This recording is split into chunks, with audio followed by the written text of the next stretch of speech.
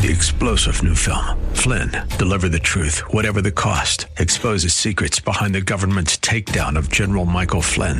Flynn knew what the intel world had been up to. He ordered the first audit of the use of contractors. This set off alarm bells. He told the truth. He was the most dangerous person for Donald Trump to hire. They had to get rid of Flynn.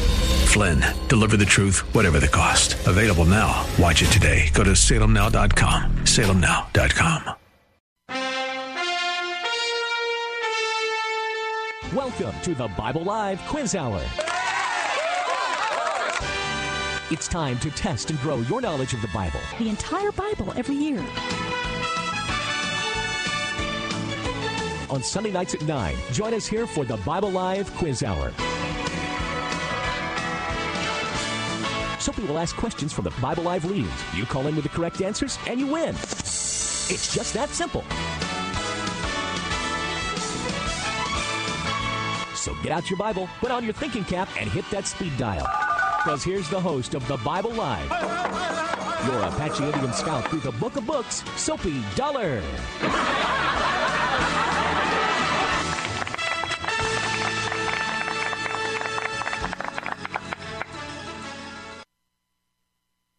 Gone. Welcome, everyone, to the Bible Live broadcast. I'm so glad you're along with us, and we are ready to go. I mean, this is going to be a great week and a great time. We're moving now this past week in our readings through the Bible, and that's what the Bible Live is all about. If you don't know, and if you maybe you just ran across this station as you're tooling across South Texas or the highways and byways of the great city of San Antonio, Texas, maybe you don't know about the Bible Live. It's a unique opportunity you have to read through the entire Bible every year. And what I mean by unique is that you don't have to do the reading. I'll read it for you. We have already recorded the entire New Living Translation of the Scriptures, a good, clear, modern version of the Old and New Testaments of the Bible.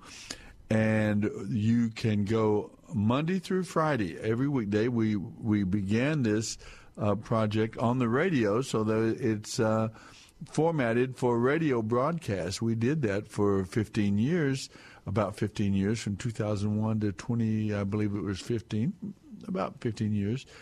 On the radio, we could read the Bible to you here on your radio, but we've moved it some years ago, about 5, 6, 7 years ago, to the Internet. So you go to thebibleive.com, and on that first page of the website, you'll see yours truly there, the soapsters right there on the front. And so you can see that flag and the prairies of Texas and so on.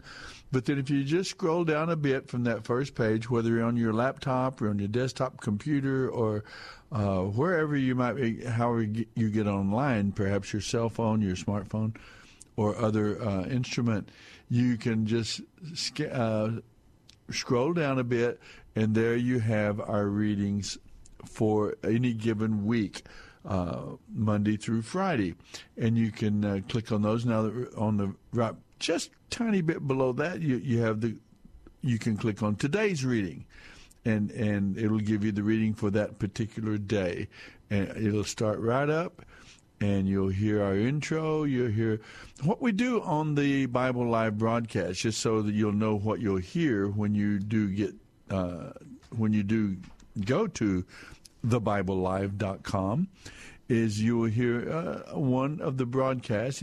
We have an intro. We have 4 different intros. One of them is patriotic, one of them historic, one of them just different emphasis, highlighting the uniqueness of the Bible, the Scriptures, why they are important to us as individuals.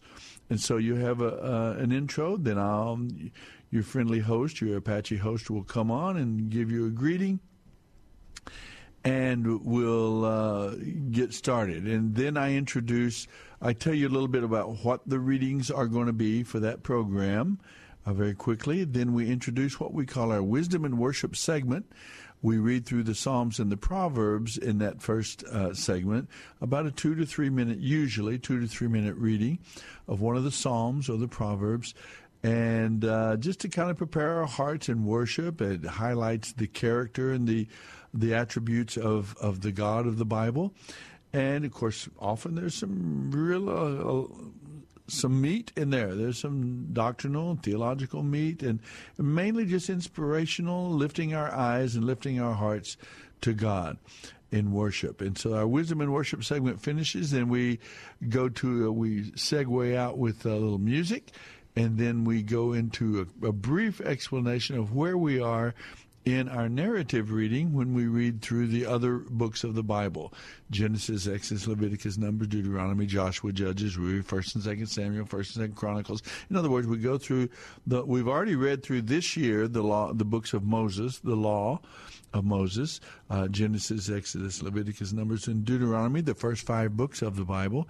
We've already read through them, and then we caught Genesis, Exodus, Leviticus, and we went to the first book of the New Testament, the Gospel of Matthew, Leviticus and Numbers, Numbers and Deuteronomy, Numbers and Deuteronomy. And then we went back and caught the second book of the New Testament, the Gospel of Mark. That's the way we do. We kind of bounce back and forth between the Old Testament and the New Testament, making our way through both the Tanakh, the Hebrew Scriptures, and the New Testament as well. So we've read pretty good ways now already. We're just finishing up this last week. We finished up the book of 2 Samuel. We got into the books of history following the time of Joshua, Judges, and Ruth. Then we got into this transition person, Samuel, who transitions us to the era of the prophets and the time of the kings instead of the judges. And so we read 2 Samuel. He was used by the Lord to select Saul and anoint Saul as the first king of Israel for 40 years. And then after Saul, he also anointed the 7th son of Jesse, named David, young King David. He was anointed to be king of Israel when he was probably 12 to 14 years of age, and had to wait 25 years for that anointing to become a reality. And, of course, we followed all the amazing history and story of this young man, David, serving in Saul's palace, fleeing from Saul. Saul began to pursue him and to threaten his life because Saul wanted his son Jonathan to be the next king. And it just wasn't going to be. Jonathan, meanwhile, was forming a tremendous friendship with David. And so it's just filled with drama and back and forth and ups and downs and great stories, of course, beginning with David and Goliath, the giant that David slew with his slingshot, and other great stories all about about David generally and how God preserved him and kept him and how he continued to follow and trust in the God of Abraham, Isaac, and Jacob, even as he was being pursued and persecuted, knowing that he was to be the next king. But he chose to do it God's way. He didn't take matters into his own hands and kill Saul, which he had I guess you would say, would you say he had a right to kill Saul, John? Saul was trying to kill him, beginning with, throwing a spear at him in his palace, and then later on pursuing him with his forces and his military. And there were several, but David had several opportunities to kill Saul, really clear, specific opportunities, but would not do it because he chose he said, I will not touch God's anointed. Saul was anointed and chosen to be the king of Israel.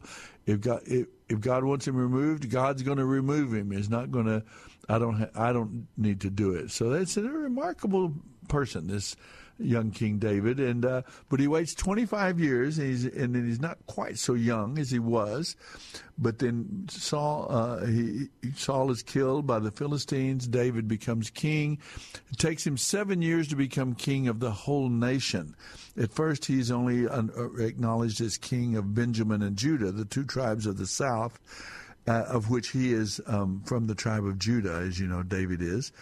And then after about 7.5 years, he is acknowledged as king over all of the 12 tribes of Israel. And he introduces them into what is called the Golden Age of Israel, the greatest, most influential, the richest, most prosperous era in the history of Israel under King David. He does not build the temple itself, but he gathers the resources for it. And his son Solomon then is the one who actually constructs the first temple there in Israel, a beautiful, genuinely remarkable construct. And so that we finished up the book of 2 Samuel. There are a few things that we covered. On the first day of this past week, Monday, we read 2 Samuel chapters 22 through 24, the last chapters of Samuel. And we can discuss those a bit just to finish up our discussion of the books of 1 and 2 Samuel. But then on Tuesday, just in time for Easter coming up, Palm Sunday today, and by the way, happy Palm Sunday. It's a remarkable day. We were talking a little bit about it here in the studio, John and I.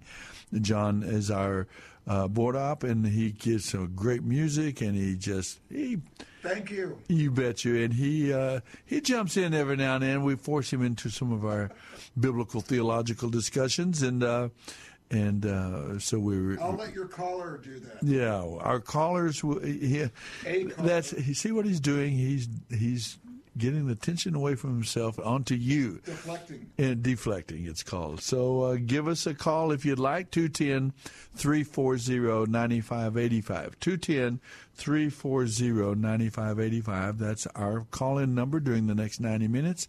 You can join with us as we discuss now here on Sunday evening. We're going to, what did you say? You've got a caller on. I've already have a call on there that I need to bring up in just a moment, and I will. It's my beautiful, lovely daughter, Stacy, who is my co-host here on the program. Let's go ahead and bring Stacy into the conversation. Hello, my darling daughter, and beautiful mom. How's that newest little Matthews baby doing? How is Ellie? She's good. Is she? Are we going to hear her gurgle and squeal a little bit? You might. All right. we might. We got to get her on the radio. Get her on the radio early, and launch her career, right? She's definitely been practicing her loud voice. She's making herself heard. That's for sure. Funny. What is she? 3 weeks old now? She's 3 weeks old as of Friday. Little baby girl, my little granddaughter named Ellie. So we're glad to have her. But we'll let her chime in whenever she wants. But, honey, we're glad to have you back on the air. You've been taking a few days off because of being a new mommy, but we're so glad you were able to come back this evening. Just in time for John's Gospel. And I'm really glad to have you along with me. Stacy knows everything Grandpa knows, and more, because she's a female and because she's of this new generation, the younger. I don't know about that. Well, I know what you mean, but I'm bragging on you a little bit. I'm so glad to have you. Really, truly, that I think that's where you can help most and contribute to our consideration of the Scriptures, is bringing that perspective, the female point of view, and also a newer generation. And we were talking about that a little bit tonight.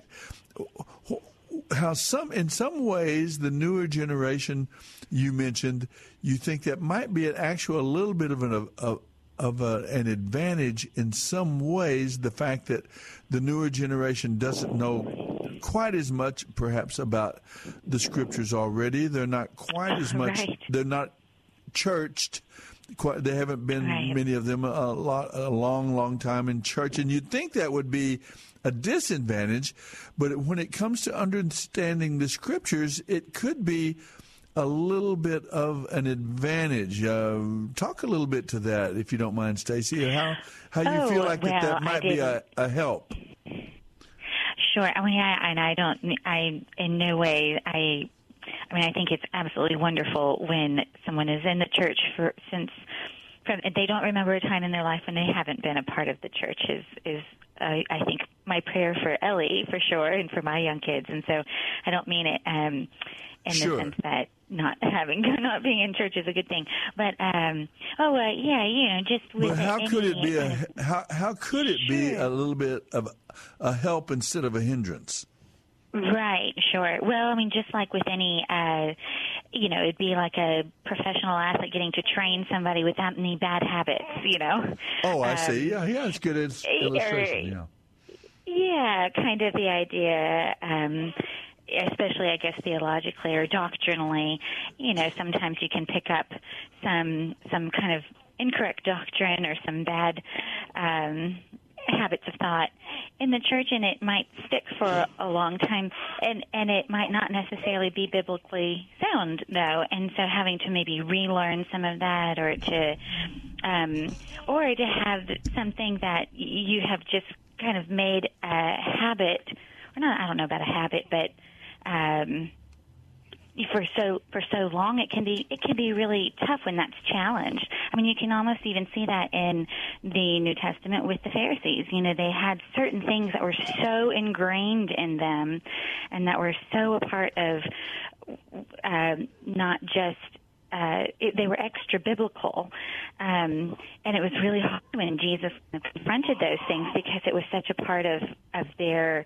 It had become so ingrained. It had become so intertwined with Scripture that they maybe thought it was Scripture when it really wasn't. Mm-hmm. I don't know if you can hear her, but Ellie's making her. Yeah, it was more from from the Talmud instead of from the Scriptures themselves, for example. Right, or good, or just very even good example. Extra, Sure, extra laws that they had imposed that weren't the original.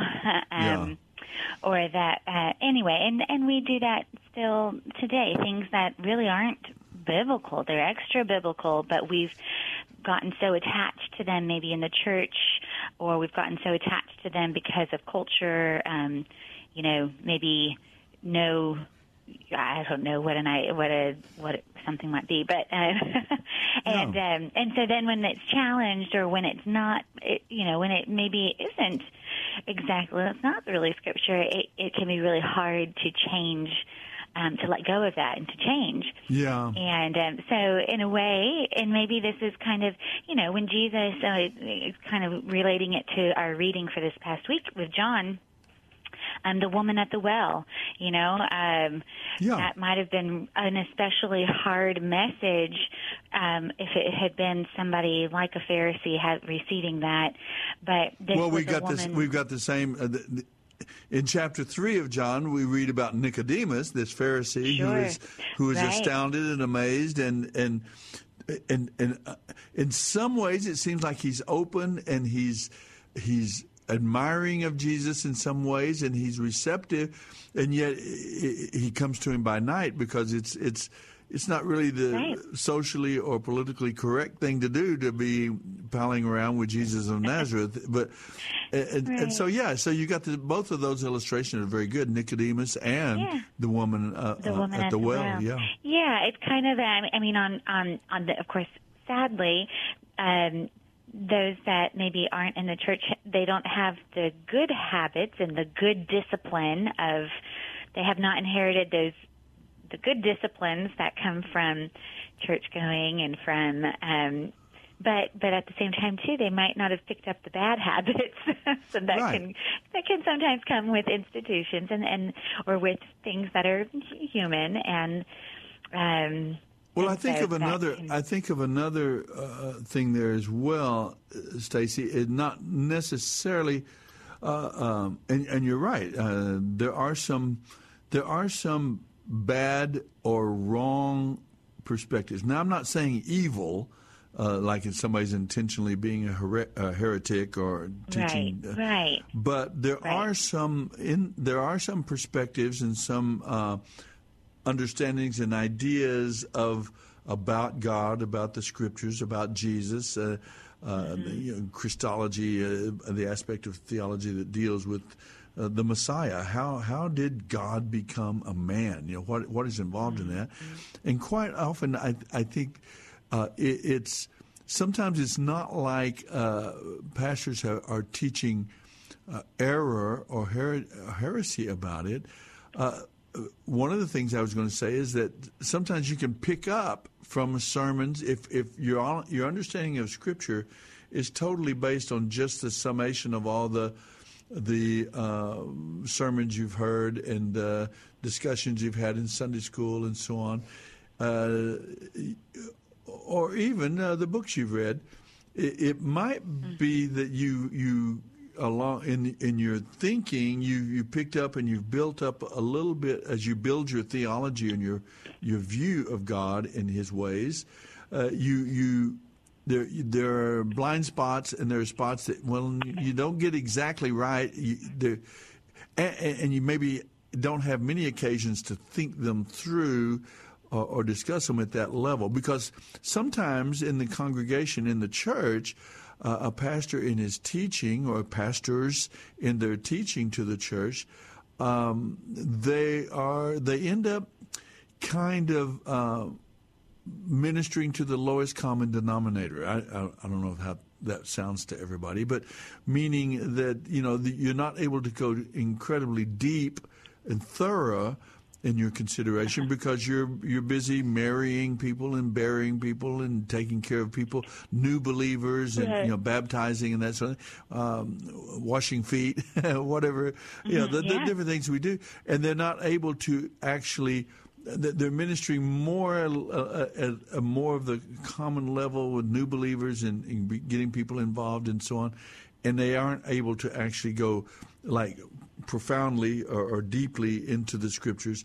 And that's, of course, what we hope we are able to help furnish as we go through the entire Bible, every verse, every chapter, every book of the Bible, every year. Then we give people a chance to actually kind of not only read the stories, David and Goliath and so on, but kind of go into the understanding of what was going on in and with and through that person at that moment, what was going on around that person as well, what were the consequences and the applications that we can gather from what was happening as God is dealing with His people in that moment. And then also finally from the big picture of what God is doing in the long throughout history, the big narrative redemptive plan of God that is being carried out over all of the happening in the Bible, Old and New Testaments. There is this one final narrative, the narrative of redemption. I will be their God, they will be my people. And it centers on this Messiah, this Redeemer, this Savior who would come and pay the penalty of sin on the behalf of mankind, live a perfect life of faith, trust, and obedience, submission to the Father, and then He who knew no sin becomes sin for us on our behalf. And so that's what we begin to celebrate, of course, in the New Testament, specifically through the Messiah, Jesus of Nazareth. But it's all prefigured and predicted in the Old Testament. And so it helps as we kind of go through the whole Bible to maintain that perspective and see, you kind of get a broader appreciation for the whole narrative, not just the individual stories and they're exciting and the individual applications, but the overall narrative of who God is and what He has done in human history to enable humanity to be reconciled to Him. Human beings can come into a personal relationship with the Creator, God Himself. And so we're focusing on that. And so that'll be part of our focus when we move to the Gospel of John tonight in the New Testament. That'll be really one of the delightful things we get to do as we come into the New Testament. And I'm really looking forward to that. Our phone number, again, is 210-340-9585. 210-340-9585, the Bible Live call-in line. You're welcome to join us. Ask any question you'd like. Share with us some of your insights, your experiences with the Scriptures, or a question that you have about what it means to know and love God and experience God and the Scriptures. We'll be glad to visit with you about it. We'll have a perspective, perhaps an idea. If we don't know, we'll just say we don't know, and we'll try to, maybe some of our other listeners can chime in and help with the perspective as well. So give us a call, 210-340-9585. I want to prime the pump a bit I want to ask you a question tonight that we're going to discuss in the Gospel of John. John is a great gospel to talk about what we call Christology. Remember, Matthew emphasizes Jesus the King as he presents himself to the people of Israel as the King, the Messiah that was promised to come through the lineage of David. And so we have Jesus the King, and then Mark was Jesus the servant, the servant role of the Messiah. Now, none of these are exclusive, but these are kind of the general perspective of each of these Gospels. Luke, the physician, the non-Jewish perspective, talks about Jesus, the Son of Man, Jesus, the humanity, in a sense. And John emphasizes the deity, Jesus as the Son of God. And they're all of those perspectives are so remarkable. We're gonna visit about those tonight. But I want to ask you this question as we get into the program. What made Jesus distinct from all other human beings? What is it about him that made him distinct from other babies, from other toddlers, from young people, adolescents, and teenagers? And as a human being, what was it about Jesus that was distinct? Give me a call if you'd like to give me a thought about that. 210-340-9585, and the Bible Live will return right after this brief break. Don't you go anywhere. We'll see you back here in a few minutes. Holy, holy, holy is your name. Holy, holy, holy is your name. You're listening to The Bible Live with Soapy Dollar.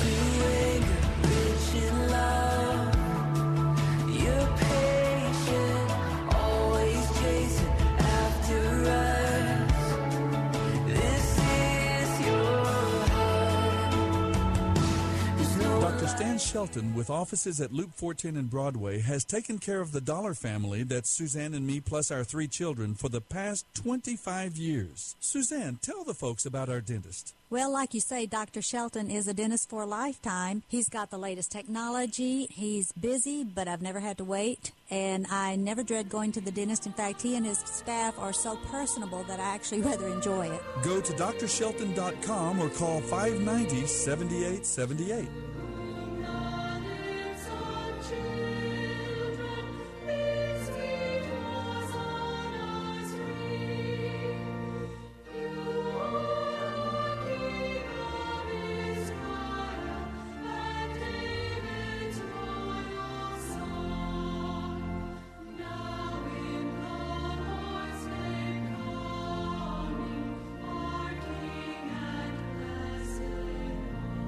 This is the Bible Live with Soapy Dollar.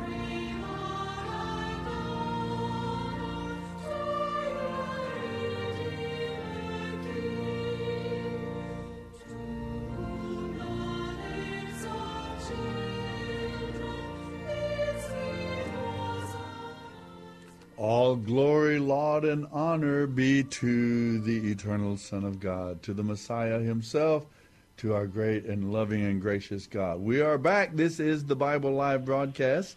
Stacy is along with me, and by phone you can join us as well, 210-340-9585. We're ready to begin a little bit of our discussion. Let's finish up, Stacy, if you don't mind. Talk a little bit about these final chapters of the book of 2 Samuel. It's just remarkable, the incredible adventure of life as a child and servant of God. And we see that highlighted so beautifully in this young man named David, who was a man after God's own heart, we're told. And he's not perfect by any stretch of the imagination, made some terrible, terrible mistakes. In fact, the entire book of 2 Samuel ends with another great mistake on his part. You know, we know about his adultery with Bathsheba, who, by the way, it is thought, I was trying to determine if Bathsheba herself was actually Jewish or Hebrew, but it is her husband was Uriah the Hittite. So it's unclear, basically. But again, it kind of highlights the idea that the whole point of Israel is not a genetic characterization. Obviously, there was some part of it that was, to some degree, social, genetic, because Abraham, Isaac, and Jacob, the children of Jacob's name was changed to Israel. In that sense, the 12 tribes of Israel. But so many, over and over and over again, became a part of Israel by their conversion to worship the true and living God, Jehovah. And it could be that the Bathsheba was in that group. Her husband Uriah was a Hittite, one of the Canaanite tribes or peoples, who converted and to become even one of David's mighty men that listed in the final chapters of 2 Samuel. So anyway, we come to these final chapters. There were some wonderful stories. Remember the Gibeonites that deceived early days of Joshua. We read about it when we read the book of Joshua. They deceived Joshua and the leaders of that era by acting like they were coming from a far-off region. They dressed in old clothes and everything, and so they did not get expelled as they should have been from the land as God had commanded. But they made a treaty with them, and so they became they had a treaty with Israel. But then we see that Saul and his family now, many decades later here, a century later, they about 350 years later, Saul and his family, they persecute the Gibeonites and even kill a number of them, and so that's part of the failures that Saul had, is he didn't honor that treaty that they had made, and right or wrong, it had been a treaty. So then we see the Song of David written there in the book of 2 Samuel. The Psalm of David that we read in 2 Samuel chapter,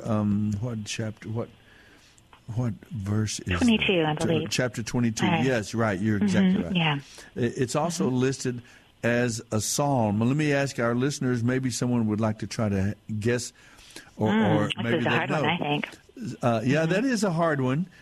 All the questions tonight are going to be a little more challenging, I think. Maybe not. But the Song of David that is listed there in 2 Samuel chapter 22 also appears as one of the Psalms of David in the Psalms and the Proverbs. So I'm going to ask the question, what Psalm of David in which Psalm of David is the Song of David repeated from 2 Samuel chapter 22? So if you have an answer to that, you can give us a call, 210-340-9585. That Song of David is repeated as one of the Psalms, and I'm asking you which Psalm, what number of the Psalm that the Song of David is repeated in. And then chapter 23, we have the listing of David's 30 mighty warriors. One of the great characteristics of David, Stacy, seems to be that he is a man's man. I mean, he's a guy who really, yes, he's a musician. Yes, there's a tender side, the romantic side, and so that sort of thing. But he's also a warrior, and his men are incredibly loyal to him.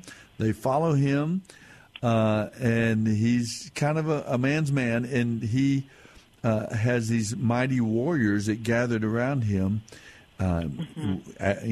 Joab, his commander-in-chief, his general, and others, even including Uriah. And so we have a listing of them in 2 Samuel chapter 23. Then we have David final kind of, I guess you'd call it a big mistake, but he initiates a census for the nation, which is evidently, I get the idea that a census was a thing that God sort of warned the kings and leaders of Israel away from taking a census. Yeah. My understanding is that part of it had to do with reducing people, men, to numbers. That was a part of the problem with it. He did command them to take census on several occasions, but evidently they were not to do it lightly or maybe pridefully, talking about here's our great warriors, here's all the size of our army. So I guess their dependence and trust would not be on their army, the size of their armaments or their wealth or whatever, but on their God.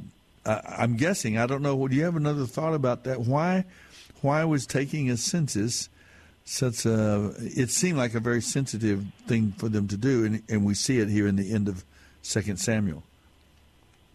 Yeah, I especially when, the covenant, kind of the promise is that he'll make a great nation as numerous as the stars, and so number and kind of the amount of comes into the conversation, at least early on. So it's not as though it's not important, or it's not as though it's not that God doesn't know exactly how many. It's not as if it's something to be ignored. But I've always liked what you say. It reduces, though. We tend to, if we are doing it, reduce people to a number. There's an Adventures in Odyssey episode called A Name, Not a Number. We tend, and when we do just attach numbers to people, we tend to reduce them to that and not think of them more. You become your driver's license number, or your social security number, or your tax ID number, or your this number. Yeah. And so, it does make sense that, especially on a kind of a national or political a scale of that, that to always remember, and especially if it's coming from the leadership, to always remember these are people; they're not numbers. So that always very good that insight. Made sense to me. Yeah. That was something you've always said. Chapter 24. Then we jump from that mistake to the consequences of this census that David talked. Is that it's interesting. I remember when I was a kid, sometimes we have a dorm parent. You do something wrong, you're going to get a paddling or a little spanking. And the dorm parent might say, go back in the backyard and pick out a switch. I'm going to have to give you a little spanking. So I'd go back and I'd pick the tiniest little switch I could find. But David here, God in a sense says to him, you get to choose your punishment. Go pick out your switch. And he had three choices: famine on the land, war, or some kind of a disease, some kind of a virus, COVID maybe. Which one would you choose? And he chose the disease, and you can see why in chapter 24. He gives his reasons. But 70,000 people died. So David's sins, David's failures, whether it was this one of the census or the greater, the adultery or the killing of Uriah the Hittite, David's sins and failures, he owned up to them and he confessed them, and he received God's forgiveness. It's clear his testimony is, and we understand that he experienced the forgiveness of God, but it didn't do away with all the consequences of those sins and failures. And this is a part of that, I guess, is that the nation suffered because of the sins of the leader. And of course, he suffered the consequences for his adultery and so on as well. Very interesting chapter there where it talks about chapter 24, when he chooses his own switch. He gets to choose his own punishment. Then we have the story about Araunah. Yeah, there you go. Araunah, the threshing floor. He buys the threshing floor to offer a sacrifice to God, and that ended the 3-day plague, which killed 70,000 people. But he purchased this from Araunah, and who wanted to give it to him. He wanted to give it, and that threshing floor that he purchased became the site of the temple many years later under Solomon's reign. That Araunah's threshing floor became the site of the temple where it was built. And it's the same place where Abraham offered Isaac back in Genesis 22. So it's a very historic site. Mount Moriah, I think it was called. But David's reason, Araunah wanted to give him the property instead of selling it to him. But he says, no, I don't want to offer to the Lord something that cost me nothing.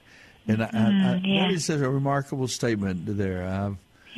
There's some neat things that David, you can see, like you said, his mighty men and kind of a man's man, and these qualities of humility. I think that come from him, and he even, cries out to the Lord, don't harm them, people. They're innocent. I'm the one that has sinned against you. And then of course you see him say something like this of, I don't want to give to the Lord what cost me nothing. Yeah. These little moments of from David that are really, that you can see kind of that man after God's own heart. You can see that coming through. Yeah, that's a very good observation. I think. But the truth is, quite often, our sins and failures, our anger tantrums, our selfishness, our greed, the bad decisions we make in life, like it or not, they affect the people around us, and they affect our families, and they affect. We all have some sphere of influence of relationships, and others too are affected, both positively and negatively, I suppose, by our own actions. As we bounce around here, we're bumping into other people and in this world, and our lives do indeed have an influence beyond just our own individual selves. And maybe that's a little bit of a reminder of that principle. Maybe that can serve to motivate us to be more faithful, more obedient, and trusting in our walk with God. And then finally, I think I would observe that after David had his guilty conscience, and that led him to ask God's forgiveness for his sin, God called another prophet. The first prophet that corrected him was named Nathan. Remember, you're the man. You're the one that. Now he sends another prophet named Gad, and Gad is the one that tells him that you can choose from these three punishments what it is. But just that reminder of how God's men, these prophets that we're going to be reading about throughout the rest of the New Testament, through the rest of the Hebrew Scriptures, Isaiah, Jeremiah, and so on, all of these prophets, the major and minor prophets that we'll be reading about, we have to realize that they were quite courageous, these men that God called to ministry, and they were faithful and obedient, and he often gave them a sphere of influence very wide. In fact, is even lasting to thousands of years later. We're reading the words of Isaiah and Jeremiah and Amos and Obadiah and Hosea and so on. And so but they were courageous. They weren't perfect by any stretch. They had their own faults, but they were courageous to confront powers, the king and others, the people themselves, and with the truth, and remind folks of the truth of God's word and the God's faithfulness to carry out His redemptive plan. And so that's it's just a reminder. This man named Gad, simple little reminder of God's faithfulness to call him. And I've thought about this, Stace, that whatever God might do in America and for America in response to men and women's prayers, I know that we're a nation that I think almost anyone you converse with, pastors or folks who are sincere and about their faith and serious about following God and trusting God, so many today are concerned for America, that we're headed the totally wrong direction, that not just now, but we've been spiral away from God, away from the faith of our founding fathers. Not that they were all believers or perfect, that's not the point, but the nation undoubtedly, undeniably was founded on the redemptive plan of God, the understanding of Scriptures, and it kind of flowed out of the translation of the Scriptures to the common language and so on, and this nation was blessed by God in that way. And there was an era when the social consensus was a great deal aligned with the biblical view of God and biblical view of how we should live. But we seem to recognize that we're moving away from that, and we have moved away. And a lot of people wonder what's coming next, what is going to happen. And I can begin to see a little bit more clearly now. I think what undoubtedly will come our way. We have still a path to repentance and turning back to God. It could happen, but one of the things I would kind of look for God would raise up a prophet. God would raise up a leader, a man of God or a woman of God, a leader who would be able to. In some ways, God would give favor. That would be a general, a broad acknowledgement, and that might lead God's people in the nation back to whatever that might take, to repentance and transformation and change of direction. Now, I don't know that will happen, but I would expect that would be when God acts in history, and we see these great movements of God. Whether it was Hezekiah during his reign, he led people. Josiah, this young 8-year-old king who took the throne, and as a teenager led the nation to revival. When God does revive His people, He usually calls a person, not a perfect person, but someone He raises up, and they are used by Him like the prophets were used to sound the alarm and to give the instructions and the guidance to return to honoring God and obeying God and repent.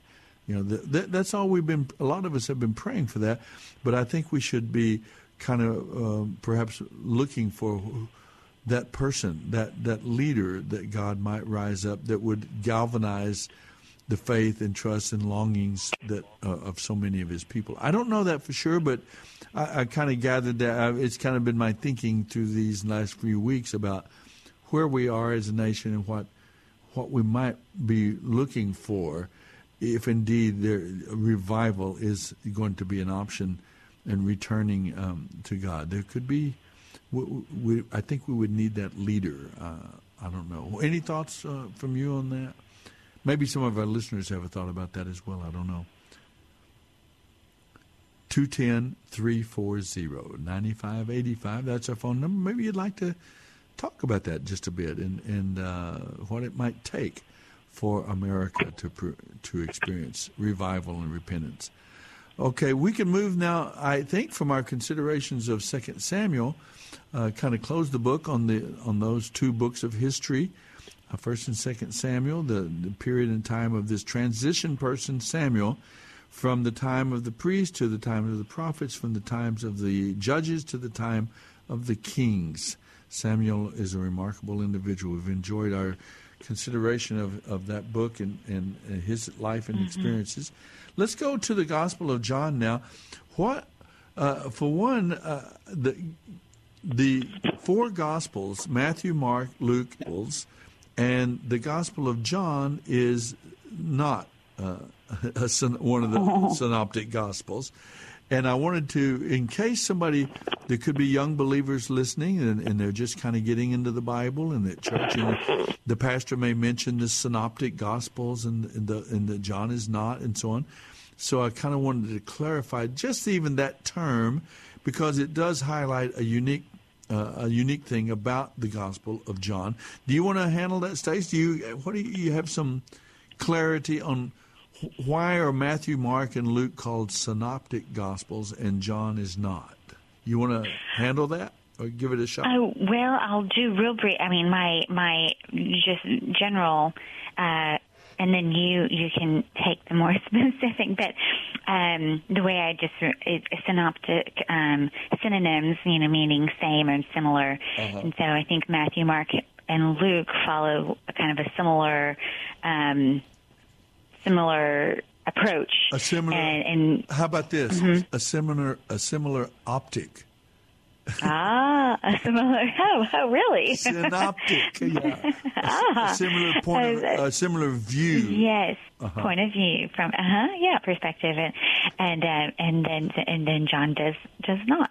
And I guess more specifically in the ways that he doesn't, I guess would you say his approach to really just his whole, it's more than just style, but it's also style.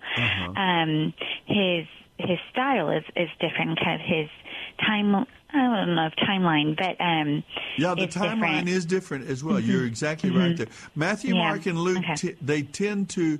They in some ways we see that they have a generally the same chronology, the same timeline, the period, and they do seem to borrow. They cover some of the same events.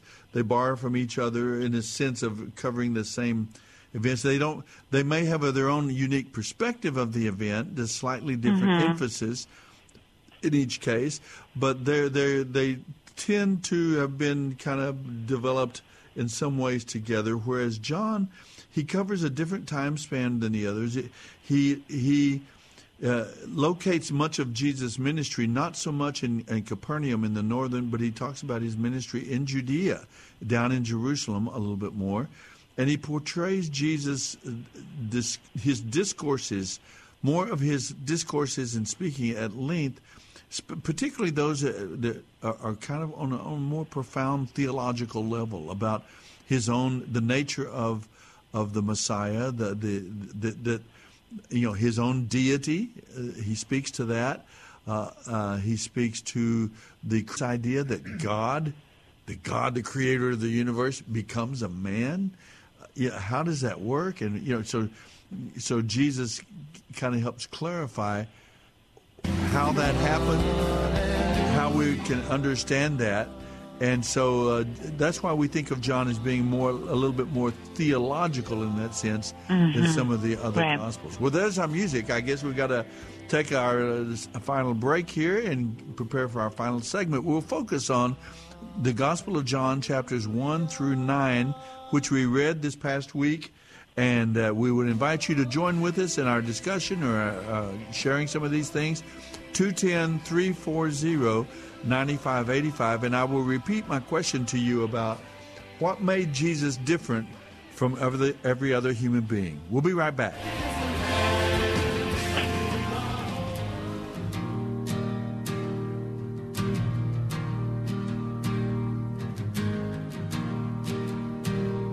This is the day that the Lord has made. We will rejoice as we lift his name. You're listening to the Bible Live with Soapy Dollar. That the Lord has made. Come and rejoice. We will rejoice and be glad in it. Woo! Yeah. I like those songs where it starts out kind of rather simply, and then that bass comes in and boom, it kind of moves into it. And you get the rhythm going and so on. That's great. Good choice of song. This is the day the Lord has made. We will rejoice and be glad in it. And it is a special day. It is Palm Sunday, so we can. This is the day you made. Oh, okay. Now I understand what you were trying to tell me, John. I get it. I'll get it on out. Well, we are back, Stacy. This is our final segment, so if we got anything to say, we got to get it said in this segment. And if our listeners want to tune in, anybody want to join with us and share some insight, some thoughts, some question, we would welcome them. This is their final chance as well. 210-340-9585.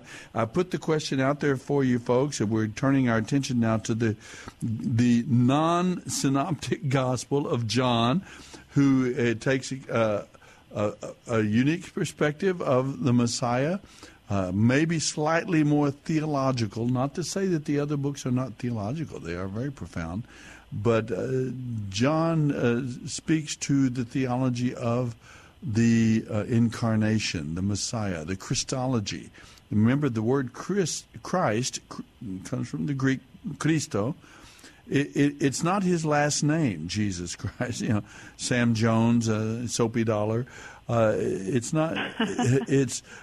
I feel like I'm obligated to say this. It's his title, Jesus Messiah. When you say Messiah Jesus, I've taken to say Jesus the Messiah or Messiah Jesus just because I want people to understand that's what you're saying when you say Jesus Christ, Jesus the Messiah.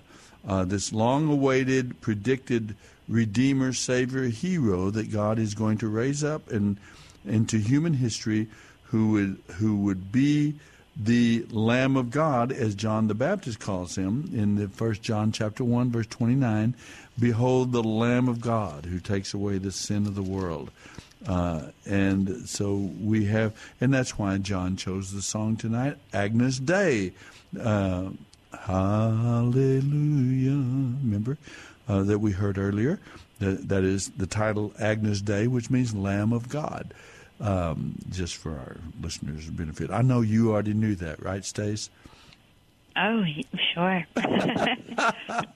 Very good. Well, anyway, we're coming to our consideration of the Gospel of John. And so we could give a little bit of the background of the Gospel, its writing and so on. Its author is John, one of the two brothers, the sons of Zebedee, James and John. They were fishermen. He came from a family of fishermen. He is never mentioned by name in the Gospel. He penned, but he does mention himself, identifying him as the man, the disciple whom Jesus loved, which is very particularly interesting. John may have had a unique sort of intimacy or relationship with Savior, with Jesus in a way. It is thought that he was the youngest of the 12, probably as young, perhaps even as 12 to 14 of the 12 disciples. It looks like only Peter was 20 and was over 20, because he is the one. Remember when Jesus finds the coin to pay taxes for his disciples, it's only he and Peter that the coin is given for. So it is thought that Peter, the others were teenagers, but John being perhaps the youngest of them. It may have been that Jesus had a little bit of a preference or a special concern for the youngest of the 12, his 12 disciples or students. And so that could have been part of it. It gives the Gospel of John here sort of a tender quality, though, and a little bit of a more intimate, tender insight into the Messiah, into Jesus. And also, he writes his Gospel,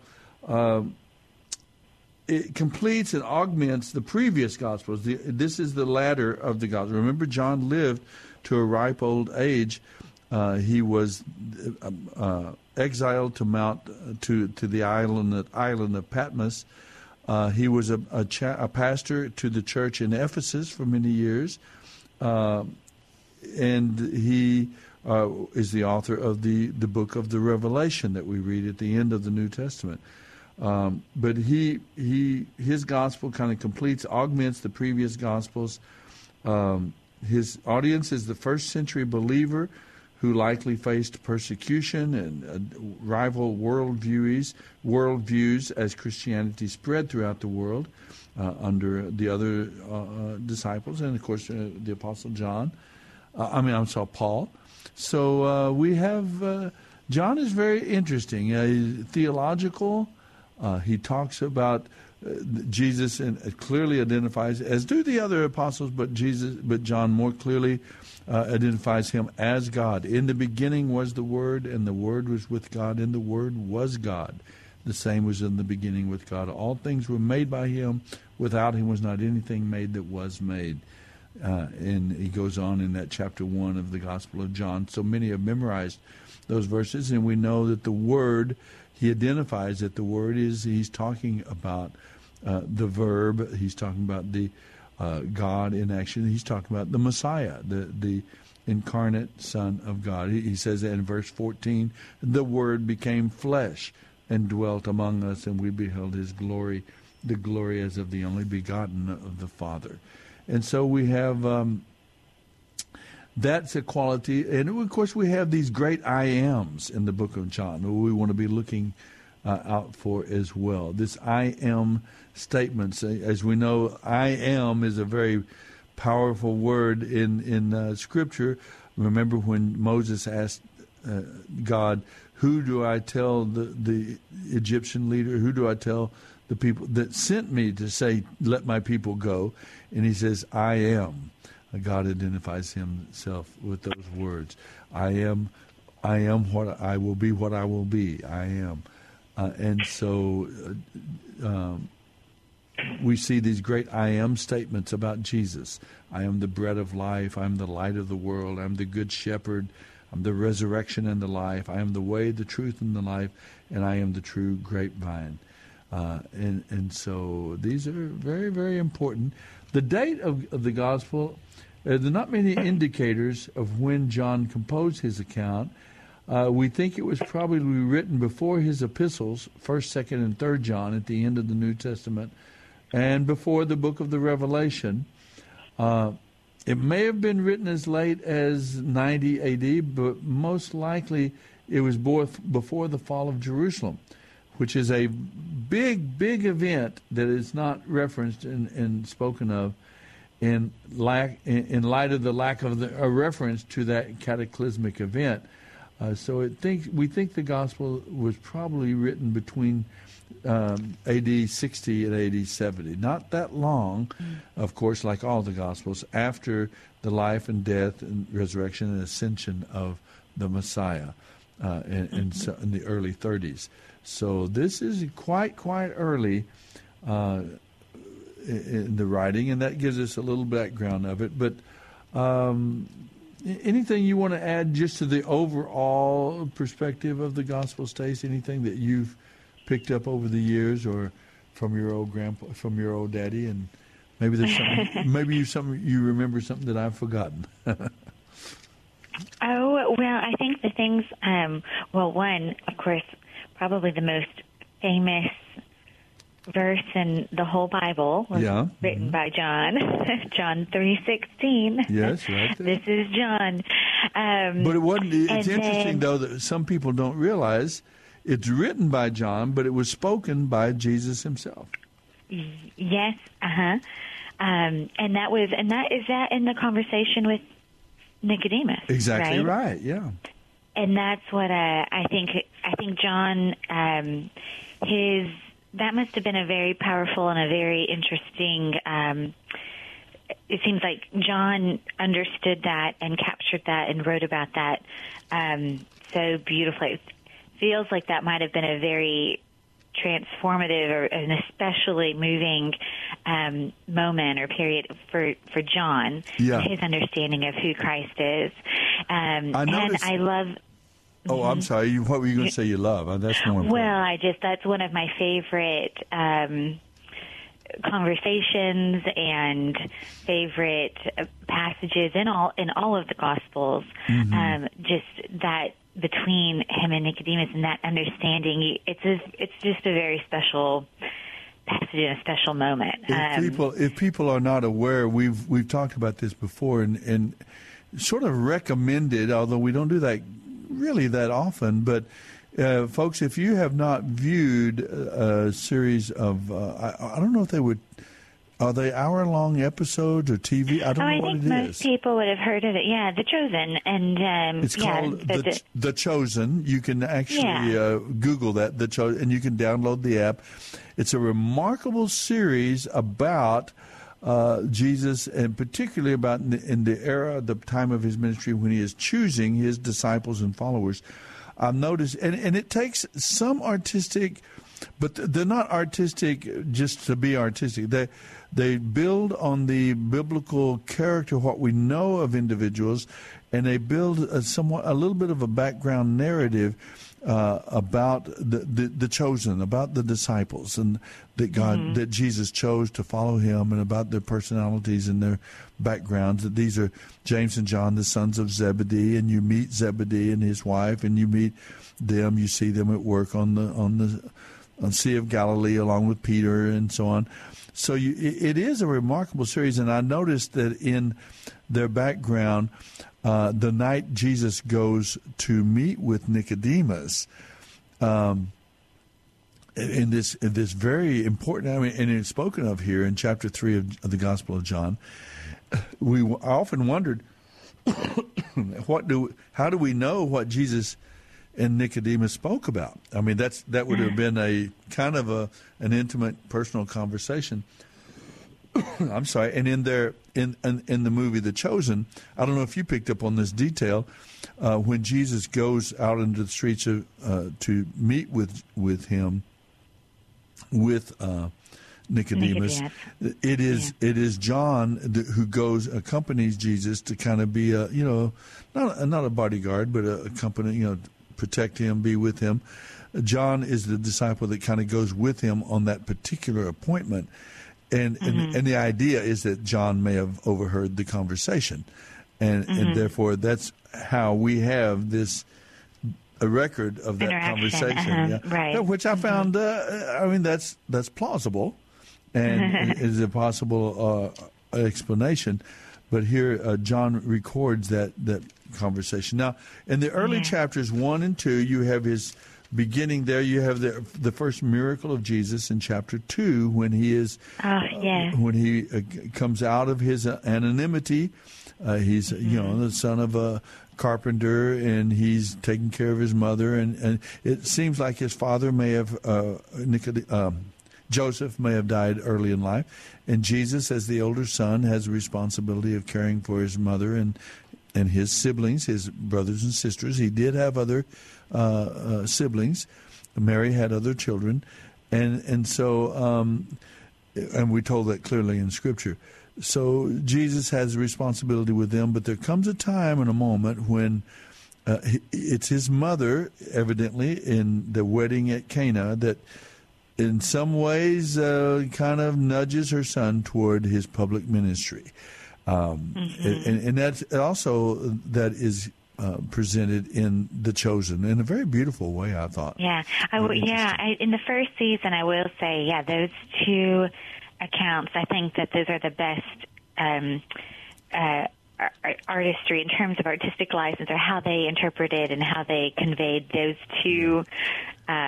Well, don't forget the third one. The third one would be the woman at the well in chapter 4. Oh, yeah, that one's really good, too. The whole first season's really good. Just watch the whole first season. Yeah, okay. That's right, it is good. But yes, I love that the first, that he didn't feel necessarily that his time had come, that he was ready, but his mom, because maybe it's because my firstborn is a son, and so I particularly love that his mom had that influence, and that Jesus was respectful and was considerate of his mother, and that his mom had asked this of him, and so he says, "Oh, okay, Mom." Well, of all the human beings, really neat. Yeah, of all the human beings that surrounded Jesus, including his disciples, it was Mary who, not just because she had borne him as a child, but Mary knew in a way perhaps more profoundly. She knew who he was. She realized that this was the Messiah, that he was supernatural, because she knew that the circumstances of his birth, although they're not clearly outlined here in the Gospel of John, she knew that he was not born by normal human conception, but by the Holy Spirit. And so Mary knew who he was the Messiah, and I suppose she was in some ways puzzled about how it was going to play out, what was the role of the Messiah, how the Messiah was going to live his life, and what Was he going to be a commanding general, or he come take over the Roman Empire? Was he going to this or that or the other? I'm not sure how completely she understood. I'm guessing she was watching it unfold as well, and watched her son as he grew from a toddler to a child, and then a young person, an adolescent, teenager, and so on. And through the years, she's watched him, knew him as no one else did. It had to be a very remarkable relationship. And then, yes, she is the one who gently nudges her son into that perfect, it's time. My time has not come, Mother. Well, maybe it has, Very interesting. Right. And I like the way it's presented there in a plausible way at a wedding. It's often, of course, we preach about it, at a wedding. It makes weddings so important. It raises the level and the importance of the marriage of a man and a woman, because Jesus, that's where he chose to begin his ministry. That's where he began to, he went public with his role and his person as the Messiah. Now, I have a question out there for our listeners that, now, God became a man. Okay, we believe that the eternal Son of God, with all the attributes of deity, omnipotent, omniscient, just and holy and loving, and every the infinite being who created the entire world, actually takes on flesh, becomes a man. The infinite becomes finite. The eternal becomes temporal. The totally and absolutely independent being who needs no one, the three, the Father, the Son, the Spirit, they're locked in an eternal relationship of love for one another, of their character, of their intent and their purpose, the design that they have, and their action. They have been locked in this relationship, the three persons of the Godhead, eternally in a so perfectly united and one in all those ways that I mentioned, and perhaps even others we can't even dream of, that we can clearly and honestly and truthfully understand that they are one. Hear, O Israel, the Lord your God is one God. We're not polytheists. We believe in one God, the creator of everything that exists. And yet we see clearly and undeniably in Scripture there are three distinct persons. It's a miracle of relationship, which is really exciting to discover and know, because we understand that is what God is calling us into, a relationship with Him. The preacher that spoke, Randall Draper, during our break said Christianity is not a religion, it's a relationship.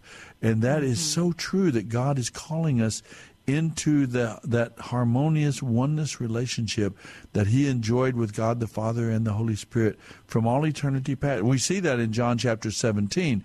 We'll read that when we get to that chapter, that Jesus even prays, Father, help bring them into that loving oneness, harmonious relationship that you and I have enjoyed forever. That's part of His plan for us as His people, is that we will be one, brought into that oneness relationship with the Father, the Son, and the Spirit, and with each other as the people of God.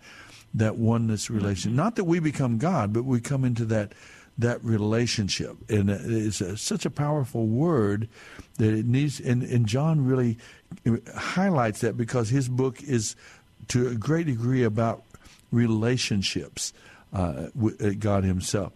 Now, I do have to answer the question before our time gets away. In what way? If Jesus was conceived by the Holy Spirit, as we're told in Scripture, and believe that He was a miraculous conception, He is a new race of humanity. He is a second Adam.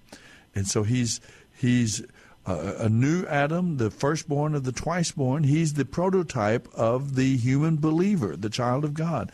And because of His success at living out a perfect life of faith and trust and submission and obedience to the Father, he does what Adam was unable to do.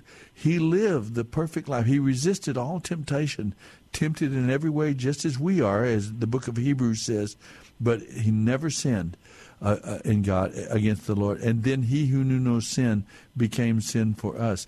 The point I wanted to make, though, is if you're trying to digest that truth about how did the infinite God become a finite human being, Paul talks about it in Philippians chapter 2, and others allude to it, how that happened. How did God become a man?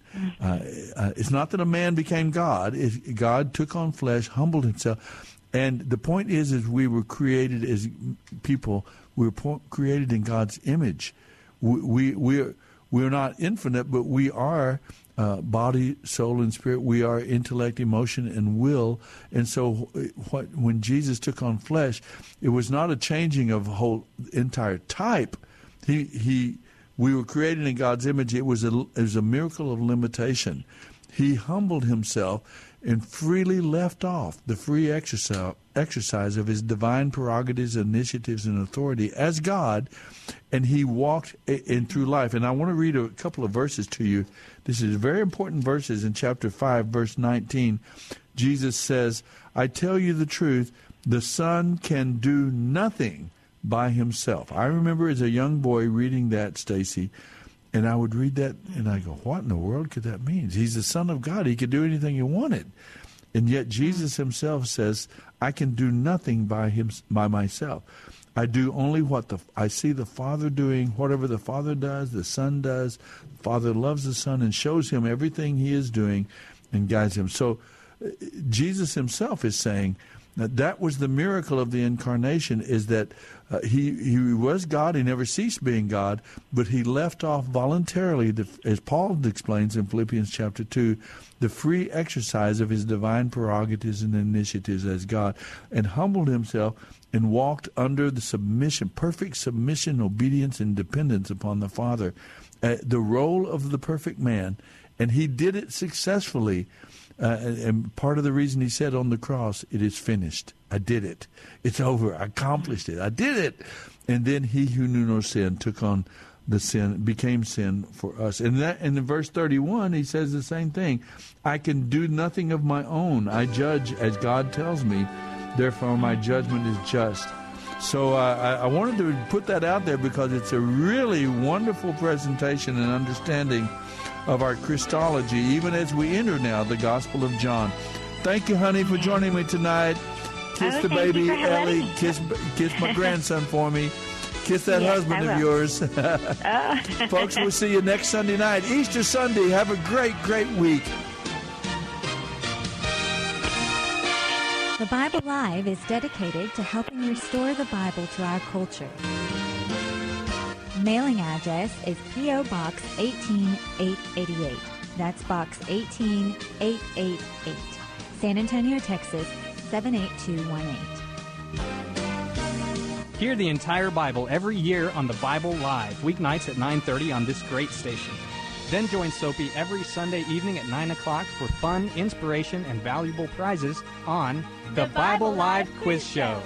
Visit our website, BibleLive.com. That's BibleLive.com for more information about Soapy and the Bible Live broadcast. You may also order materials at the website and make tax-deductible donations to help minister to our military personnel and broadcast the entire Bible every year to America and the world.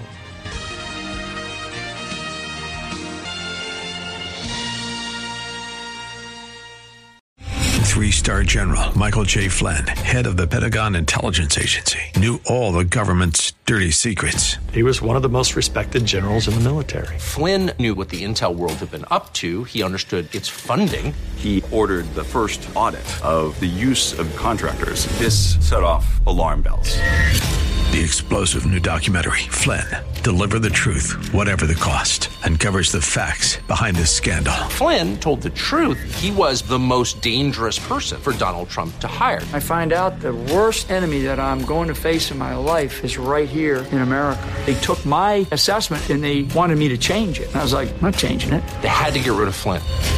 With in-depth interviews, archival footage, and never-before-seen personal records of the man behind the headlines. I just felt like I was drowning. Flynn, deliver the truth, whatever the cost. Available now. Watch it today. Go to salemnow.com. salemnow.com.